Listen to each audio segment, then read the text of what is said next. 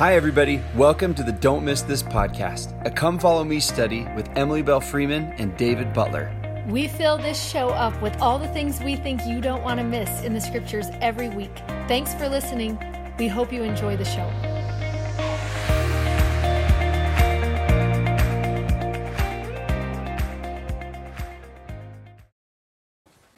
Hi, everybody. I'm David Butler. I'm Emily Freeman. Welcome to Don't Miss This. This is our scripture study channel, a podcast, whatever it is, where we move through this year, the Old Testament, lesson by lesson, following the Come Follow Me curriculum, just pointing out some things that might be interesting to you, might be interesting to you as a teacher, as a parent, in discussion groups, just things we think you don't want to miss. It's so fun. We found out about a little group in Egypt that watches every week together. Hello to our Egyptian part of our family community. Yes, it's so fun. I wanted it to be a family instead of a community. That was funny. Can.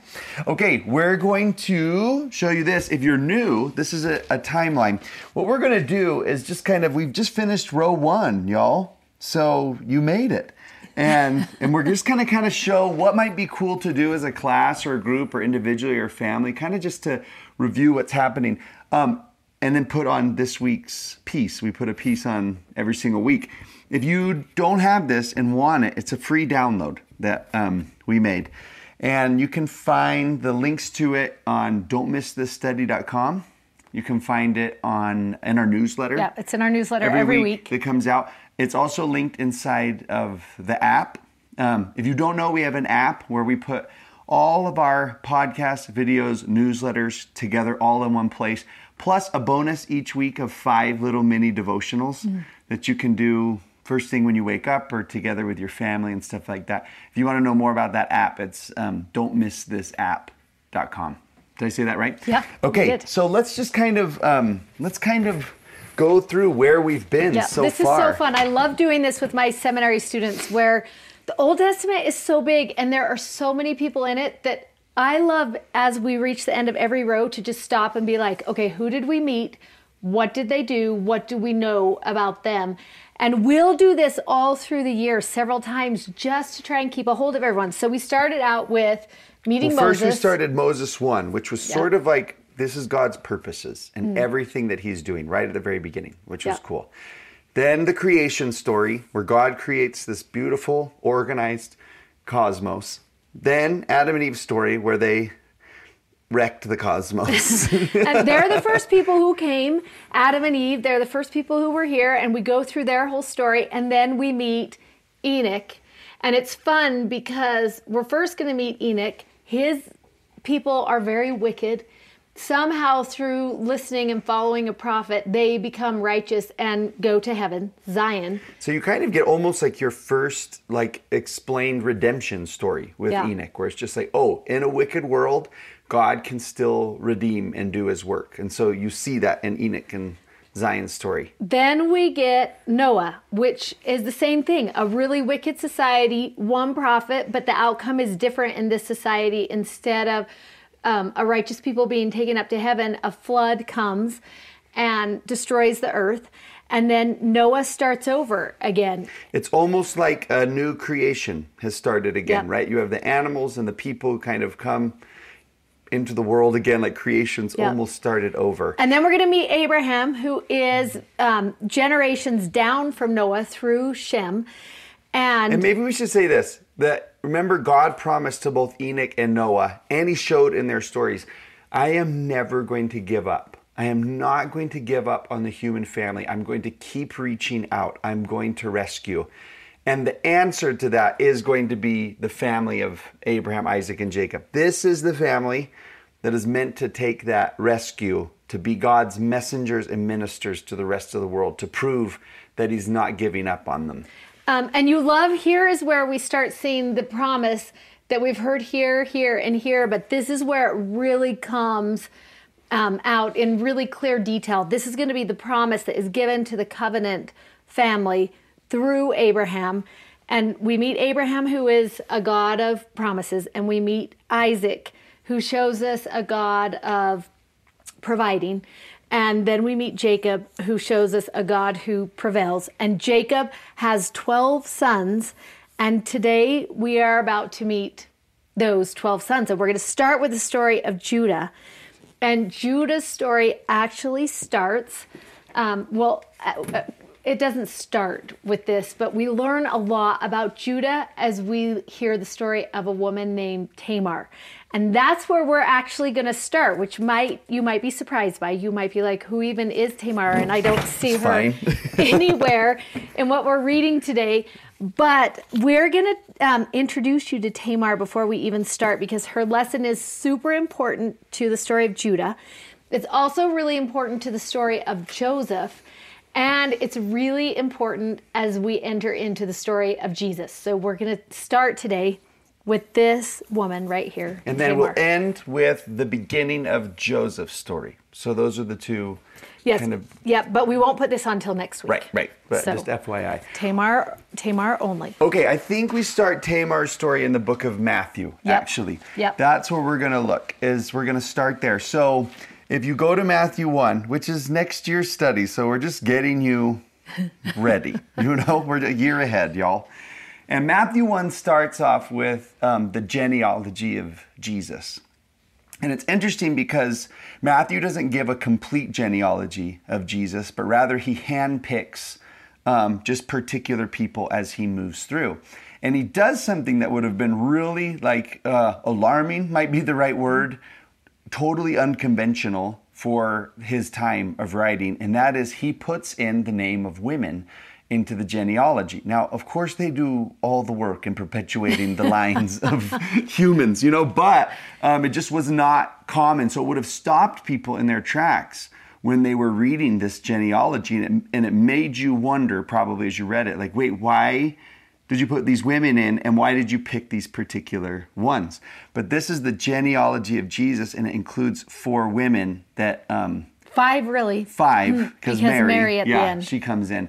But the 4 before Mary, we're going to call the grandmothers of Jesus. Oh, and this is going to be one of your favorite parts of studying the Old Testament with us, because you know that I feel so strongly about calling out these women from the Bible, and that is why I did not want to miss Tamar's story, because these are Jesus's grandmothers, and not only is it shocking that they are in Matthew 1, written in this genealogy, but also their stories are a little bit unconventional, which is one of the things we love the most about these women, and understanding where Jesus came from, but also who Jesus came for is one of our favorite things. Right, and what he can do in unconventional circumstances and through unexpected people. That is one of his hallmark traits, right? So if you just want to see these women in Matthew 1, we can point them out to you in the verses right now. Tamar, who we're talking about today, shows up in verse 3. You're going to notice that the spelling is a little bit different in Matthew compared to what it is in the Old Testament. That would be because of translation, just how things were translated. So we will point them out, and you might want to just mark all 4 of these women. We'll get to Mary at the very end, but we're going to meet all 4 of these women just in the near future as we're teaching. So she's in verse 3. And then if you let's read it. So it talks about Judah. That's Judah. It says Judas, but it's Judah, who you know. He's going to have these 2 boys, Phares and Zara, of Tamar. So she's going to be the mom of those 2 boys. And so there she is right there. Then you'll continue the line, the family line, down to verse 5. And you're going to see that Salmon, that's cool. He's going to have a booze, that's Boaz when we get to him, of Rahab. That's spelled Rahab in the Old Testament. And she's grandmother number 2. And then they are going to have this son named Obed of, Boaz is going to have this son named Obed of Ruth. So you have 2 of the grandmas right there in verse 5.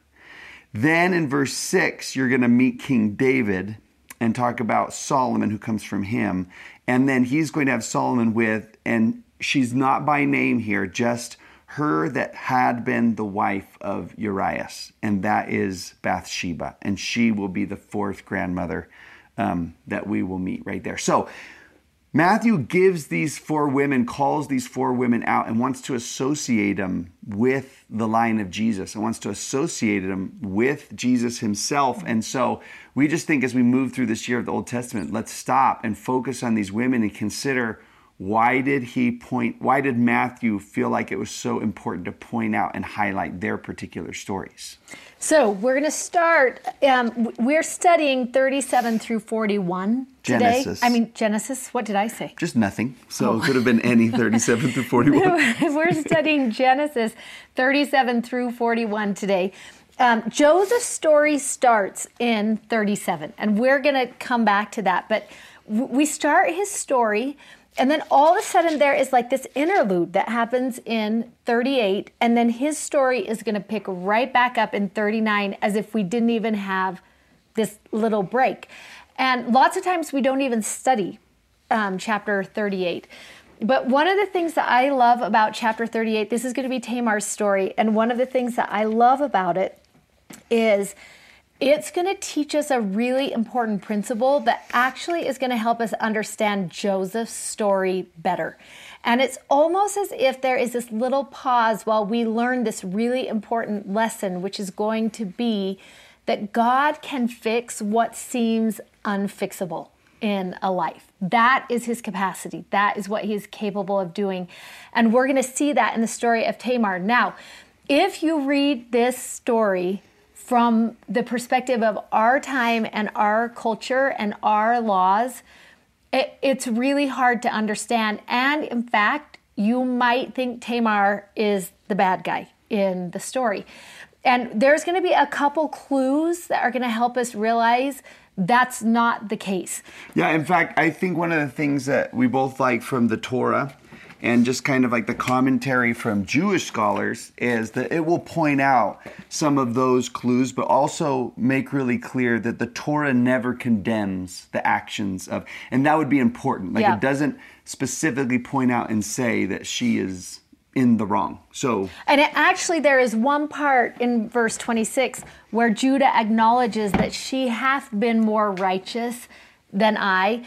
And if you're going to underline anything in Genesis 38, I would underline 26 just to help you remember. But we're going to explain some of these things to you as we go. So here are some of the things you need to know about the customs in order to understand this story a little bit better. Do you want to fill this in, these things that are on this, the glue Let's talk about these and then we'll do the glue in. So some things that you just want to know about that time period and those customs before we even get into this story is what the custom, the law, the covenant of that time was, is if you were a woman and you married into a family. So Tamar married into a family. She married the oldest son. Of Judah. So now she is in Judah's family. And the oldest son will die because it tells us in here, because of unrighteousness, God takes him. So what is the Levirate law is what it's called, and we read it in Deuteronomy, is that woman then is meant to marry the second son. And if they have children, that child becomes the heir of the first son with all of the rights and privileges and blessings of that. Well, Judah's second son was not super happy about that because if he doesn't have any children, he gets that privilege. And so he doesn't want to have any children with Tamar. And the way he goes about doing this also provokes God. It makes God mad. And so he is removed from the family line. And then we get to this moment of what is going to become of Tamar. And the law and the custom was Judah was meant to provide for Tamar. That was the covenant that had been made. And she should have married his third son. But now there starts to be a lot of deceiving that takes place, and she is sent back to her family, which is not what was supposed to happen. And that is where we enter into this story. And I love that you're going to see in our tip-ins that we have, but also you're going to find it just right there on our poster. As we meet these 4 grandmothers of Jesus, This will be our first one. And this is something you might want to put something similar to just this in here so you can remember. This was a grandmother, and what we know about her in this moment is that she was a widow and that she was neglected, and that the promise was withheld from her. The law was withheld from her in that moment. Also, one other thing that you might want to put in, that we were just looking at these women all together before we started recording, is she's actually a Canaanite woman. So Judah marries a Canaanite woman and then finds a Canaanite woman. Canaanite is kind of like the word that's used most often to talk about someone outside the covenant, outside the family of Abraham, Isaac, and Jacob. And so she really is an outsider also. And we kind of love that is who she is. Now, on one hand, you could read this story, and some people do, and they see within this story adultery and this behavior that could destroy the social order. And we would read it like that today without the understanding of what the law and the covenant and the culture was. With that in mind, then what we realize is that she was faithful to that family, to the family of Judah, and to the men of the family of Judah. And her action is going to actually be a noble thing that happens because she's living within the law of righteousness, of what was meant to happen at that time. And so at the bottom of this tip-in, we just wrote, this is a story of unconventional loyalty, because Tamar is going to remain loyal to that family line.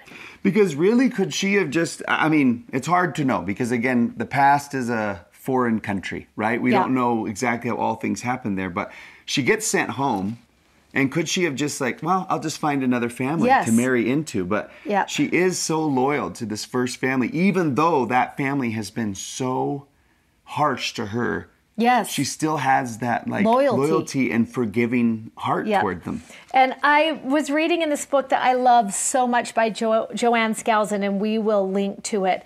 She says this: Tamar reveals that this was not an act of inappropriate behavior at all. Tamar knew that law and custom were on her side.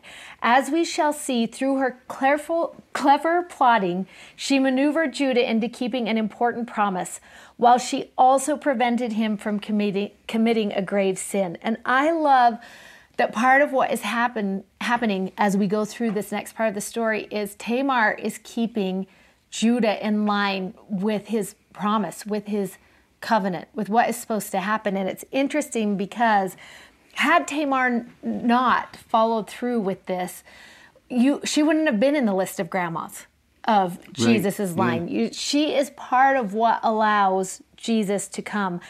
And I love the thought of that. It's also cool to think of, her being a grandmother of Jesus, which means you kind of think that Jesus inherits some of her characteristics and qualities. And I'm just so caught up on this idea that after everybody treated her so dirty, she should have just said, then forget all of you. I will go live my own life and I will do. But instead, she does good to the people who did her wrong. That's so good. Which is a characteristic of Jesus. Yep. If you wonder where that law comes from, that covenant law, it's Deuteronomy 25:5-6 is where it tells you that Judah's responsibility was actually to Tamar. That is just true. That was the covenant he had made. And legally, Tamar was a member of Judah's household and under his authority. And it's interesting to me that Judah feels comfortable leaving her as a widow, just walking away from her. And we're going to see that same thing again in Judah when we move to Joseph's story. He is comfortable leaving Joseph and walking away from him. There is something in Judah at the beginning that is okay with walking away from family and covenant and responsibility. And we see it first in the story of Tamar, and we see it second in the story of Judah. And that's something God will reconcile in Judah at the end. And that's one of our favorite parts of this story. So that's what you want to be watching for.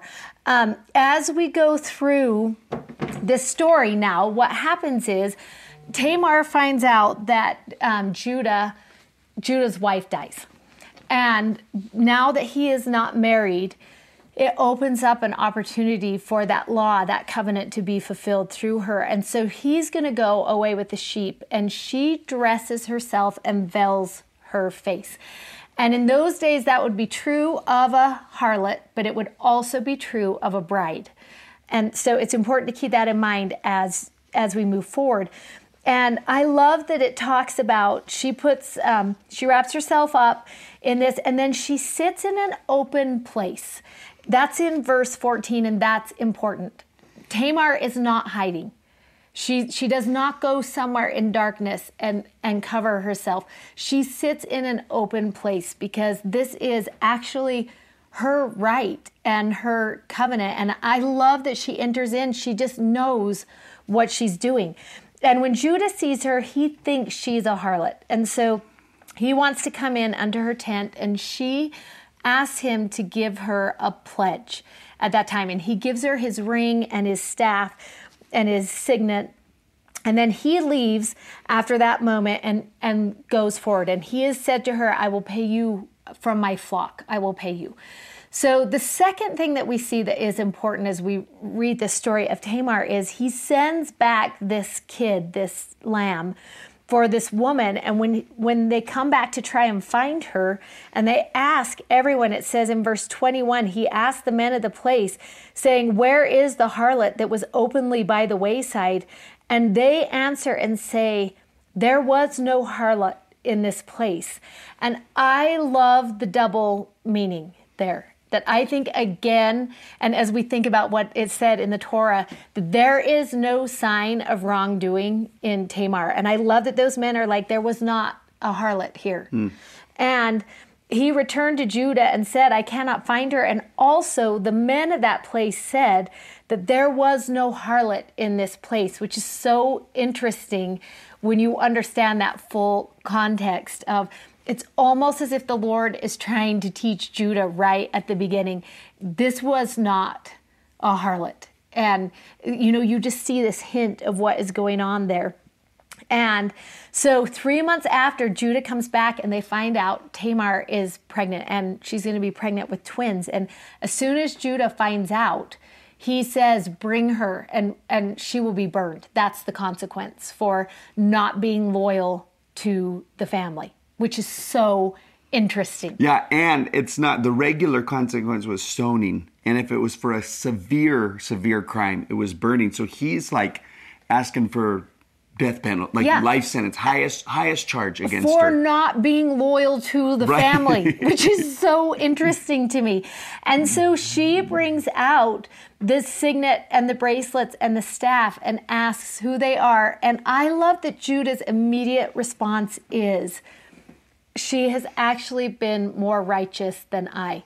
She has been more loyal to the family than I. She has been more loyal to the covenant than I in this moment. And it's going to be this first moment for Judah of like this teaching for him of what comes first, what is most important. And it is law, and it is covenant, and it is family. The sad thing is, what happened right before that is going to also show us that part of Judah where he's also willing to walk away from Joseph. And what we love about this little interlude is the lesson that it teaches about God. Because you would look at Tamar's life and say, well, that can't be fixed. Once Judah sent her away and had moved on, no one could redeem that for her. That was unfixable, what was going on there. And I love that through it all, God is working. And we love what the Torah says about this. And we love what our favorite Bible scholar, Alfred Edersheim, says about this. Alfred says that it's interesting to watch in both the story of Tamar and also, as we're going to watch, in the story of Joseph, right? Who again experiences that same thing from Judah. He is not loyal to his family or to that covenant responsibility for family, because he's going to put Joseph in the pit and in the palace and in the prison and all of those things that seem unfixable, right? Yeah. And what we love is that all parties in both of these stories were allowed, in the free exercise of their own choice, to follow their course ignorant that all the while they were only contributing their share towards the fulfillment of God's purpose. And in this lies the mystery of divine providence. This is our favorite line. We love this line, that it always worketh wonders, yet without seeming to work at all.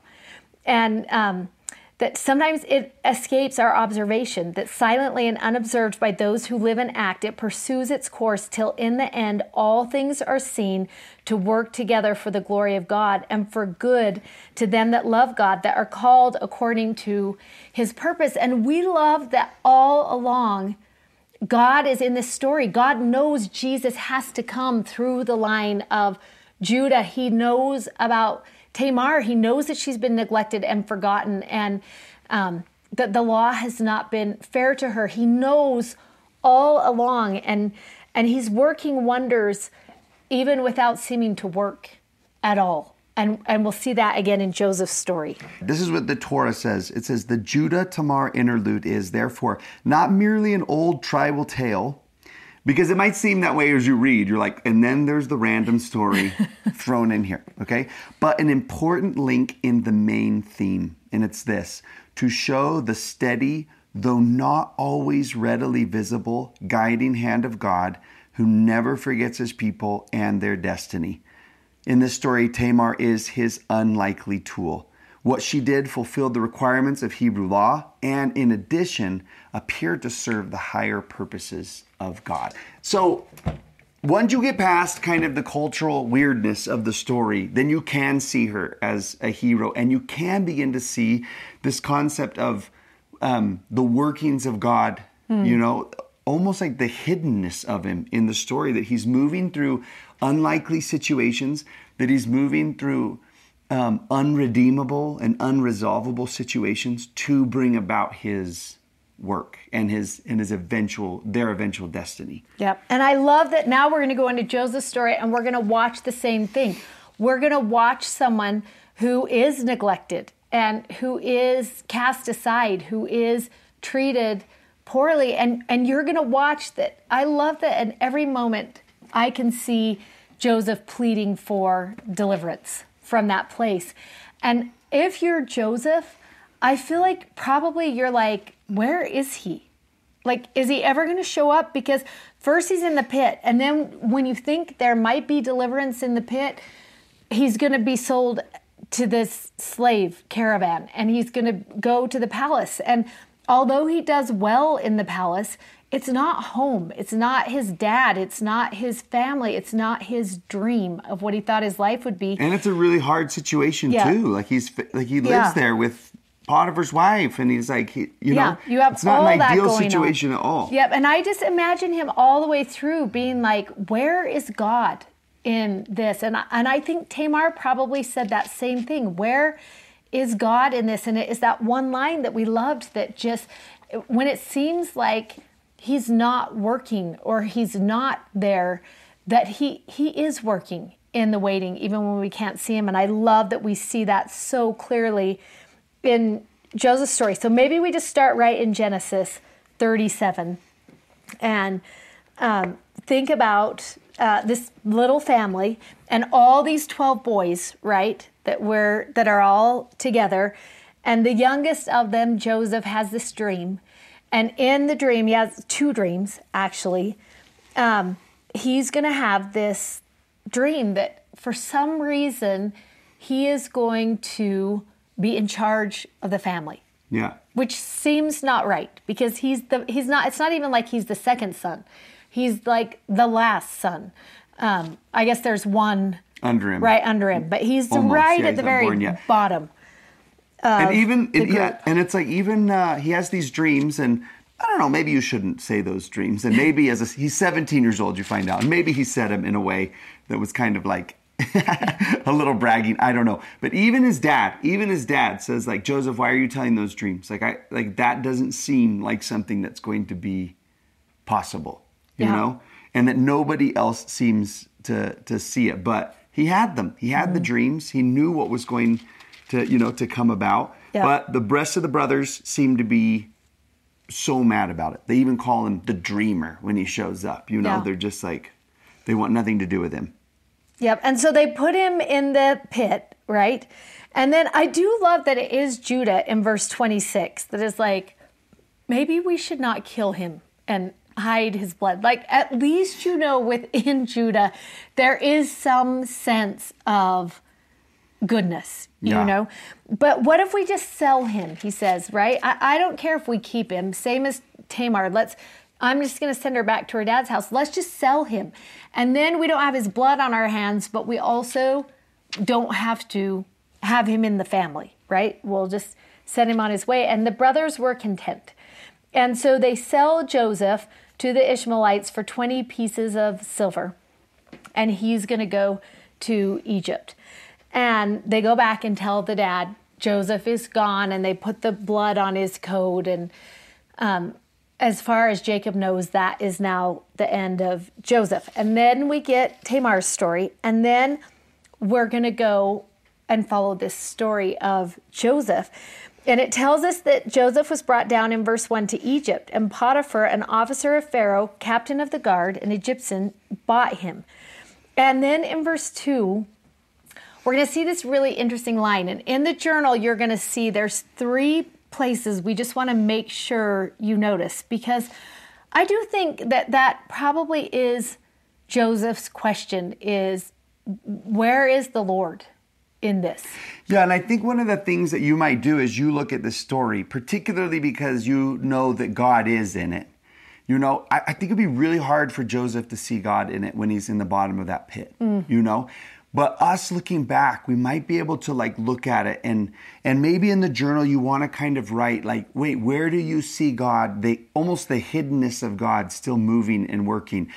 For example, let's just give you a couple examples and then you can find them as you read. But in the pit story, for example, back in 37, what about the fact that Judah is pricked in the heart to not kill him? Right? Mm-hmm. Could that not be God working through Judah? Or Reuben when he does the same thing? Or what about the fact that a caravan just happens to show up right at the opportune time, Yeah, that happens to be going to Egypt. Yes. Yeah, right where we need to get Joseph, And I love when it says in 39 verse 2, and the Lord was with Joseph. Because Joseph would have said no. And also, as we read the story, we're like, no, because I'm sure Joseph was praying for deliverance in the pit, right? Just, Lord, deliver me from this.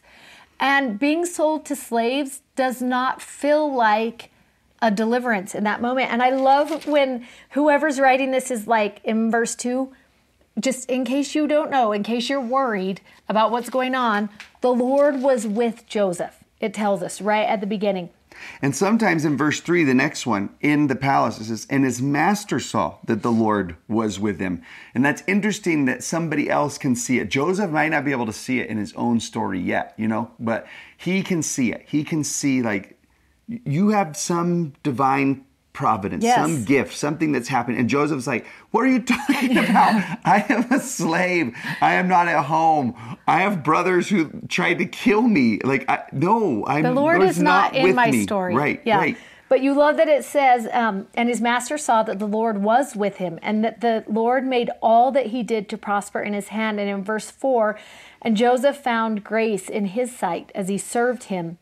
And in verse 5, it came to pass from the time that he had made him overseer in his house and over all that he had, that the Lord blessed the Egyptian house for Joseph's sake. And we just love the thought that because the Lord was with Joseph, he was able to bless everyone he associated with, that he became a blessing even in that time when he was surely questioning if the Lord was with him. And then you remember what happens. He's working there and things seem to be going good and you almost feel like he had been delivered, maybe is what you would think. And then Potiphar's wife comes and we read that whole story of what happens there. And again, he's unfairly accused and he's unfairly treated and he will end up in prison. And again, maybe a point there too. If he really had been adulterous with Potiphar's wife, Potiphar would have killed him. Yeah. Right? Yeah. Instead, he puts him in prison. And so again, you can kind of see even though Joseph would say I'm in jail. God is not I know, in and this story. I was doing what was right. Right. Like I stayed chaste. I did everything I was supposed I was the to good do. kid. And now somehow I got in prison, and I love in verse 21 again that the narrator is like, but the Lord was with Joseph. Do you love that the narrator just wants to keep making sure you know, but don't worry. The Lord was with Joseph, and he showed him mercy, and he gave him favor in the sight of the keeper of the prison. And in verse 23, the keeper of the prison looked not to anything that was under his hand, because the Lord was with him. And that which he did, the Lord made it to prosper.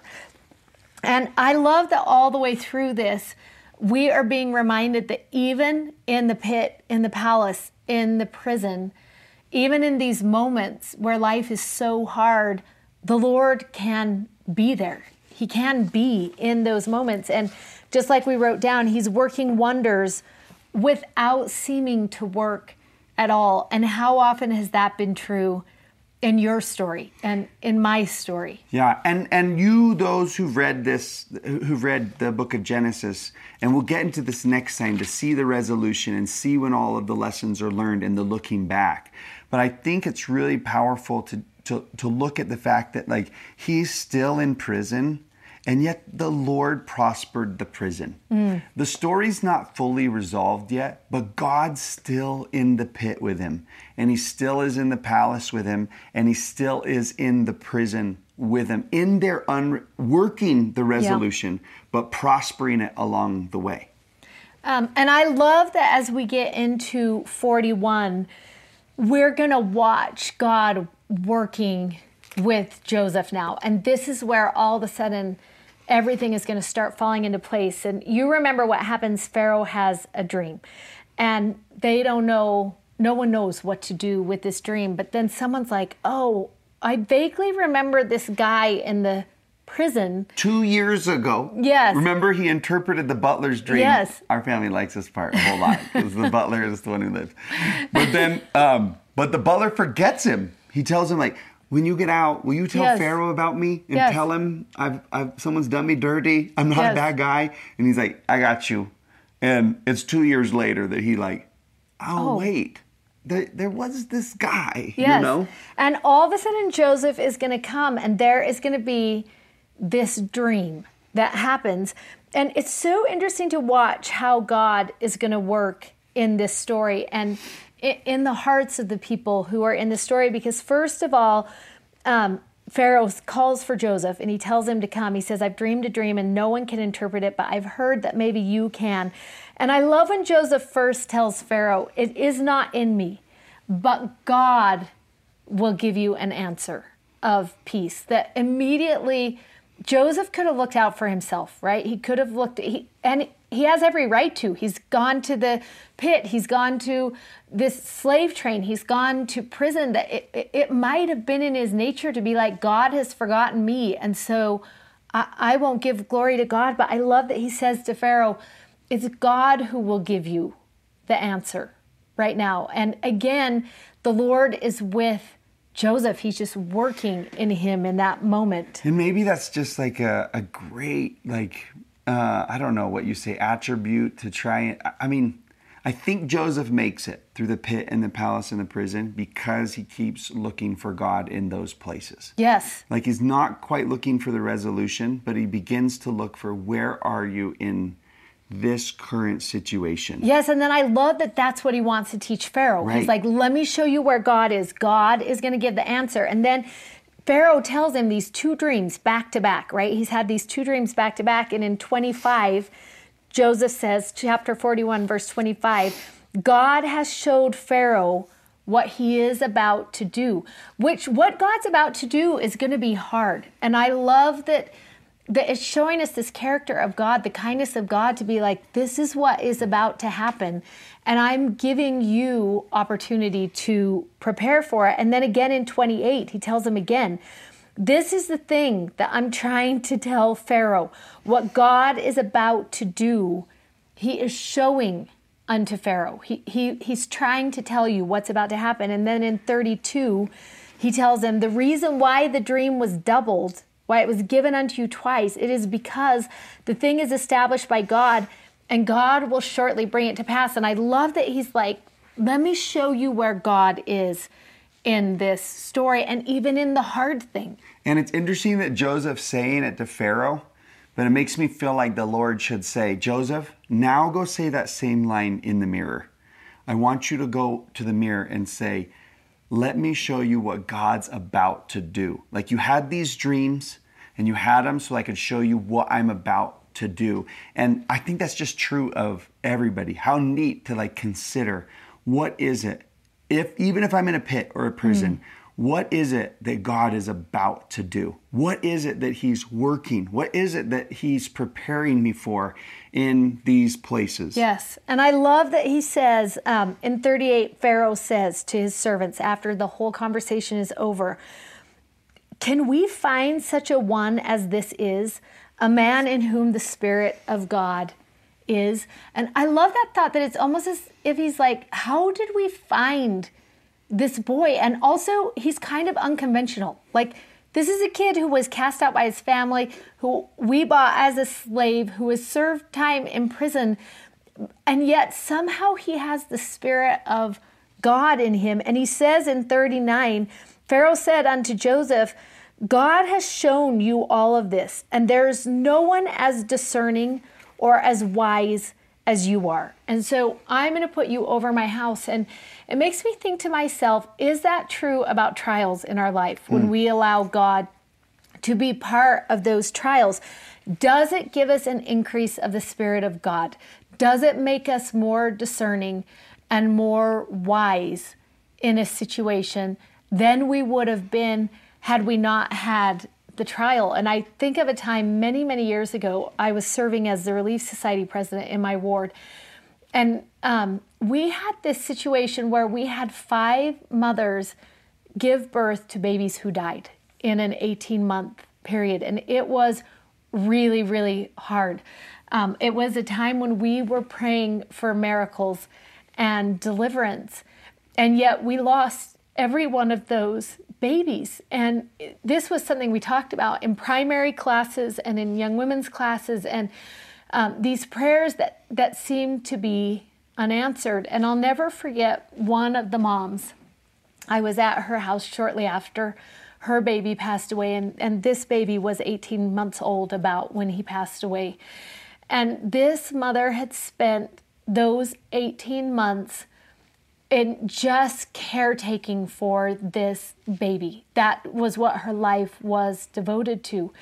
And we sat on the porch as they were preparing for his funeral and talked. And we talked about, she said, I look back at my life and I think to myself, would I have chosen to take away this part of my story? Would I have chosen to say, I wish this would have never happened to our family? Like, this was such a hard 18 months. And do you wish you could just say you had never experienced this part, that it could be taken away from you? And it was so tender because she said to me in that moment, never. I would never have chosen to not have this part of my story because of what I know about Jesus now compared to what I knew of him before this started. And I love that thought of listening to Joseph talk to Pharaoh and him over and over saying, God will show you, and God will do this, and God will prepare you, and God has given you this dream, because somehow Joseph had come to know God in the pit and in the prison and in the palace. He had come to know him, and it had made him have an increase of that spirit and to be discerning and wise. And you know, I think of those 5 moms who lost those babies now, and they are some of the wisest women that I know. And so discerning about who God is and the character of God and his goodness in a life, but also what they know about Jesus and what they testify about Jesus because of how they experienced him in that time. And I just think that is beautiful. And for those of us who are in the midst of a trial and who wonder where God is right now, and also how will we make it through. And for those of us who it seems like God can't redeem what seems unredeemable, or that he can't resolve what seems unresolvable, but to realize that we are maybe being tutored in this time, and the gift, although it may not be exactly what we want, will still be beautiful in the end. Yeah, because maybe Joseph can go back to that pit one day and see it as a holy place. And he can go back to the prison one day. Maybe not when he was in it, but later can go back to those places and say, this is where I learned who God was. Yeah. And this is where, and like those moms that you're talking about, he can now teach Pharaoh to see it because he was taught to see it. And it becomes like, he's going to become someone who will save the whole nation of Egypt, you know, but only because of the lessons that he learned, in those places where he felt, I'm forgotten. trying to think of a quote from Elder Faust, and I can't think of enough words to bring it up, but I am going to we'll put it in the newsletter and on the blog, where he talks about that those places are the places where God becomes real to us, that he is defined for us in our life, is that place where faith is forged. And I think that is so true here, that Joseph had come to know something because of the pit and the prison and the palace.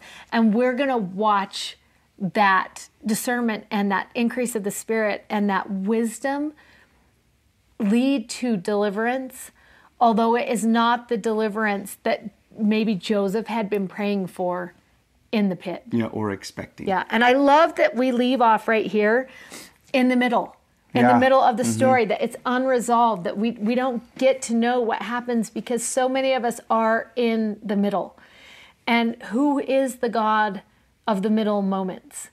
Who is the God that shows up, and how does he show up there? And who do we put our hope and trust in? And I love that is where this lesson leads us. And to see even, yes, he can redeem the unredeemable. We saw that in Tamar's story. We saw the whole thing like in one chapter, right? Watch how he redeemed and resolved the unredeemable and unresolvable. And we'll see it at the end of Joseph, but right now we see that God can bless the unblessable places also, right? In the middle. So yeah, it's so good. So next week we'll finish this story of Joseph, and there are just going to be so many lessons to look forward to there. Okay, see you next week.